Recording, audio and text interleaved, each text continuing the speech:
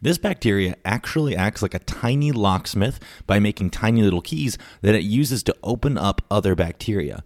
Learn about how this works in this episode of Short Stories Bacteria.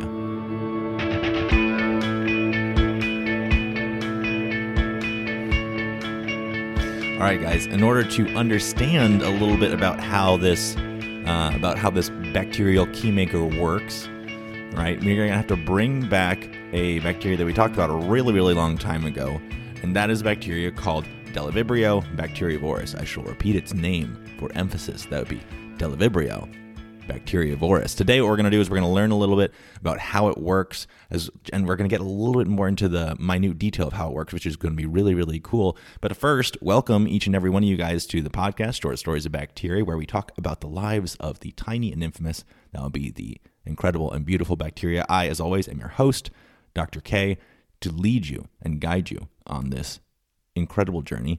Whilst you're here, don't forget to leave a 5-star review. Do not forget to follow and share this podcast with all of your friends. But let's jump into the science. So, like I said, we're going to bring back this really, really crazy bacteria called Delivibrio bacteriovorus. Like I mentioned, it's one of the more prominent bacteriivores in all of microbiology, which is really, really neat. And how it works, it has this really, really cool mechanism. So we're going to jump into the mechanism, how it works. So Delivibrio bacteriovorus, what it does is it's kind of swimming around, right? It's swimming around in the water or whatever it is that you find it. And then it runs into a whole bunch of different kinds of bacteria, right? Bacteria are oftentimes exist in really complex biofilms, really complex groups of bacteria. And the types of bacteria that it'll run into generally fall into two bins. These would be gram-positive and gram-negative bacteria. Gram-positive and gram-negative bacteria are different because, well, there's a couple of different reasons, but one of the fundamental reasons is the amount of a substance called peptidoglycan. All that peptidoglycan is it's a rigid, essentially sugar protein molecule that attaches to itself and forms a wall around the bacteria. Okay. Now, gram-positive bacteria have this really, really thick layer of peptidoglycan. So they have a really, really thick cell wall, essentially. Gram-negative bacteria, they have this really, really thin sliver of peptidoglycan that wraps around them. So in general, gram-positive have really, really thick peptidoglycan, and gram-negative have really skinny, thin peptidoglycan.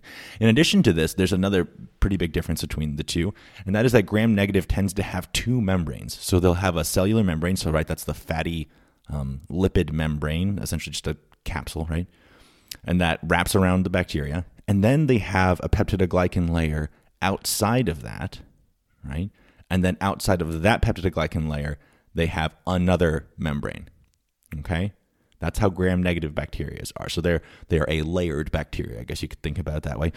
Gram-positive bacteria, on the other hand, they just have the one membrane, and then they have the thick, chunky peptidoglycan layer as well, right? So there's gram-negatives. They're the multi-layered. They have the membrane, peptidoglycan membrane, and then there's the gram-positives, which just have membrane and peptidoglycan. Now, Delivibrio bacteriovorus, what it does is it specifically targets gram-negative bacteria, so the ones that have the multi-layered outer region, right, which has it has the membrane, peptidoglycan membrane. So that's the ones that Delivibrio actually likes to target. And how it works, right, is it sneaks into what's known as the periplasmic space. That's the space between the two cellular membranes, right around there with the rest of the peptidoglycan. Delivibrio finds a way to sneak into that periplasmic space. And then what it does is it uses this little protein as a way of slicing a little hole into the inner membrane of the gram-negative bacteria. And what that does is it allows Delivibrio to stay in this kind of safe little area in the periplasmic space, kind of outside the actual center of the bacteria, right? But then it still has access to the cytoplasm, the interior of the gram-negative. Now, once it does that, what it does is it starts to scoop out all the goopy innards of the cytoplasm of the gram-negative bacteria that it's currently invading, right? It scoops all that stuff out and then eats it up. And what that does is essentially what happens is the Delivibrio starts to grow and grow and grow in that periplasmic space, and then the gram-negative bacteria that is currently being preyed upon starts to get smaller and smaller as it starts to get eaten, right? And so eventually what happens is Delivibrio just kind of bursts out of this kind of caved-in gram-negative bacteria that it's currently eating, and then it moves on to track down other bacteria for it to eat. So very, very cool mechanism. It's a very odd, really neat way that bacteria are able to eat other bacteria. But there are actually a whole bunch of problems and questions that are centered around how Delivibrio actually works, how it actually goes about attacking these gram-negative bacteria. And it all hinges around what I'll call membrane specificity. So what do I mean when I say membrane specificity? So whenever we talk about bacterial membranes or cell membranes in general, I think it's easy to think about them as monolithic entities. Maybe that's not the right word for it, but like we just think like, oh, they're just a bunch of lipids, a whole bunch of little lipid molecules all stuck together, right? That's typically when we think about the cell membrane. That's how we describe it. Oh, the cell membrane, it's a phospholipid bilayer and has all these different lipids and they're all stuck together, right? It's very, very cool. But that's not really the best way to think about it. Each of these membranes are very, very different, right? There's a lot of specificity and distinction between each of these membranes. So there's a whole bunch of different components to a bacterial or any type of cellular membrane. You have your fats, right? But there's a whole bunch of different kinds of lipids that make up different kinds of membranes. That's a whole different topic, but it's really, really cool. There'll also be a whole bunch of proteins that are embedded in different concentrations and different shapes and different structures in each of those membranes, right? So the protein topography of the membrane is also different. The lipid topography is different. The protein topography is different. There's also, and this is the most diverse of all, the sugar composition of the membrane is also very varied, right? So you actually have tons of sugars that are attached to proteins that are embedded in the membrane. You have sugars that are attached to different lipids that are embedded in the membrane. So the sugar composition of the membrane is also different. And so what this means is that there's essentially every single membrane that you're going to run into, right, is going to be very, very, very different. The composition of it is going to be very, very different because of this almost limitless potential for diversity. Now, not only is it different between our individual cells, like in our own bodies, right, but it's also very, very different between different species, okay? Now, what that means in terms of something like Delivibrio bacteriovorus has to do with something called cell adhesion. So whenever Delivibrio gets to the bacteria that it's about to eat, the gram-negative bacteria, it has to have a way of attaching to each of these membranes, right? Now, if it had just one mechanism to attach to a membrane, then it could only really attach to one bacteria, right? Because of this incredible diversity of cell membranes, right? If there's only one mechanism that it had to attach to a membrane, that means it can only attach to one membrane. That means that it could only attach to one type of bacteria, right? And that's not really good for Delivibrio bacteriovorus. It has to be able to, if it's going to be eating bacteria, it has to be able to eat a whole bunch of different bacteria if it's going to be able to survive. And so it runs into this really, really tough problem, right? So if it has to, it has to bind to a whole bunch of different membranes in order to slice them open and in order to gain access to the cytoplasmic goodies, right? If it has to bind to a whole bunch of different kinds of membranes, then it has to have a bunch of ways, a bunch of mechanisms in place that allows it to attach to a bunch of different diverse membranes, right?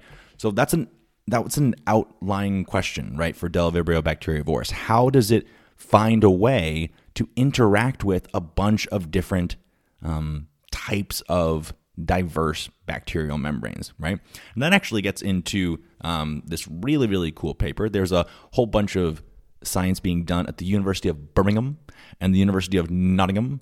And what these two groups were doing is they were looking at Delivibrio, and what they were doing is they were trying to figure out how is it that it's able to attach to a bunch of different diverse cellular membranes that you find in gram-negative bacteria. Now, what they did is they looked at something called a periplasmic vesicle. That is a lot of things stuck together, but we'll explain what's going on in a second. So remember when I mentioned earlier how Del Vibrio works is what it does. It goes into this periplasmic space, right? That's the location that's found between the outer cell membrane and the inner cell membrane of gram-negative bacteria. And once it's in there, it makes something called a periplasmic vesicle. And so that's like essentially a little capsule that it holds itself in as it starts to try and slice holes in the inner membrane of the gram-negative bacteria. Okay, so it's hiding in this little kind of capsule that it's built for itself as it tries to figure out, how do I get into this cell? How do I slice into this gram-negative bacteria, right? Now, what the folks over at Birmingham and Nottingham were doing is they were looking inside the vesicle to see if there is anything left by the bacteria there after it gained access to the gram-negative bacteria. Essentially, you can kind of think about it like, all right, the bacteria is trying to break into this gram-negative bacteria, right? Almost like a burglar trying to break into a house. And if the burglar trying to break into a house left any tools behind when it breaks into the house, you could kind of try and figure out, based off of the tools that it leaves behind, how it managed to get into the house in the first place. Does that make sense? So like essentially what's happening is they're looking where the bacteria used to be and any tools that the bacteria left behind there as evidence for how it managed to break into the gram-negative bacteria in the first place. That was the whole point of their research. Now, what they did, they actually found a whole bunch of really, really cool stuff. And one of the things that they found is they found a whole bunch of these different these long, slender proteins were left in this vesicle, right? And these long, slender proteins, they were actually all very, very similar, right? They were similar shaped, similar structured, right? But they had these slight differentiations in like a central area, right? Slight differentiations in a very, very specific area. And now you may be thinking to yourself, well, Dr. K, that actually sounds very, very similar to a key, right? If you think about like a key, right, they all tend to have a very similar shape, right? But then there's a slight differentiation in a really, really important part, that the teeth of the key, right? And the teeth of the key determine whether or not it actually works, right? Whether or not it actually turns the lock. And so what these researchers found was that Del Vibrio employs a whole bunch of different kinds of these similarly shaped, different toothed, so to speak, proteins as a way of attaching and unlocking the bacteria that they're trying to eat, right? It's really, really, really cool. So what's happening here is the Del Vibrio, when it sneaks into the periplasmic vesicle, it gets in there, it has a bit of a breather at this point. And then what it does is it has a whole bunch of different little keys that it has and it can use to try and test it with each individual gram-negative bacteria. And based off of that, they can open up the actual bacteria and gain access to the cytoplasmic goodies, right? So that's really, really cool. Essentially, the bacteria makes a whole bunch of different keys as a way of attaching to a whole bunch of different kinds of gram-negative bacteria. And in doing so, they're able to gain access to the cytoplasm of the gram-negative bacteria and essentially have a whole bunch of different prey. Now, the Del Vibrio that they were looking at specifically here actually employed 21 different kinds of keys. So you can kind of envision Del Vibrios kind of floating around at this point, looking around for something to eat, and has like a little, like a little keychain with 21 different keys. And then once it gets into the periplasmic vesicle, then it's like, okay, let's try this one. Let's see if that allows me to unlock the gram-negative bacteria and gain access to the cytoplasm. Nope, that one didn't work. Let's try another one. Nope, let's try another one, and so on and so forth until they finally got the right one, and then that allowed them to open up the bacteria, right, and then feast until it can't feast anymore. So I think that's really, really cool.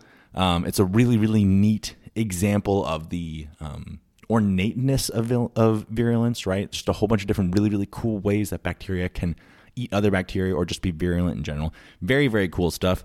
Let's wrap up and let's get out of here. Okay, so number one, Del Vibrio is a bacteria that eats other bacteria, and specifically eats gram-negative bacteria. Number 2, gram-negative bacteria.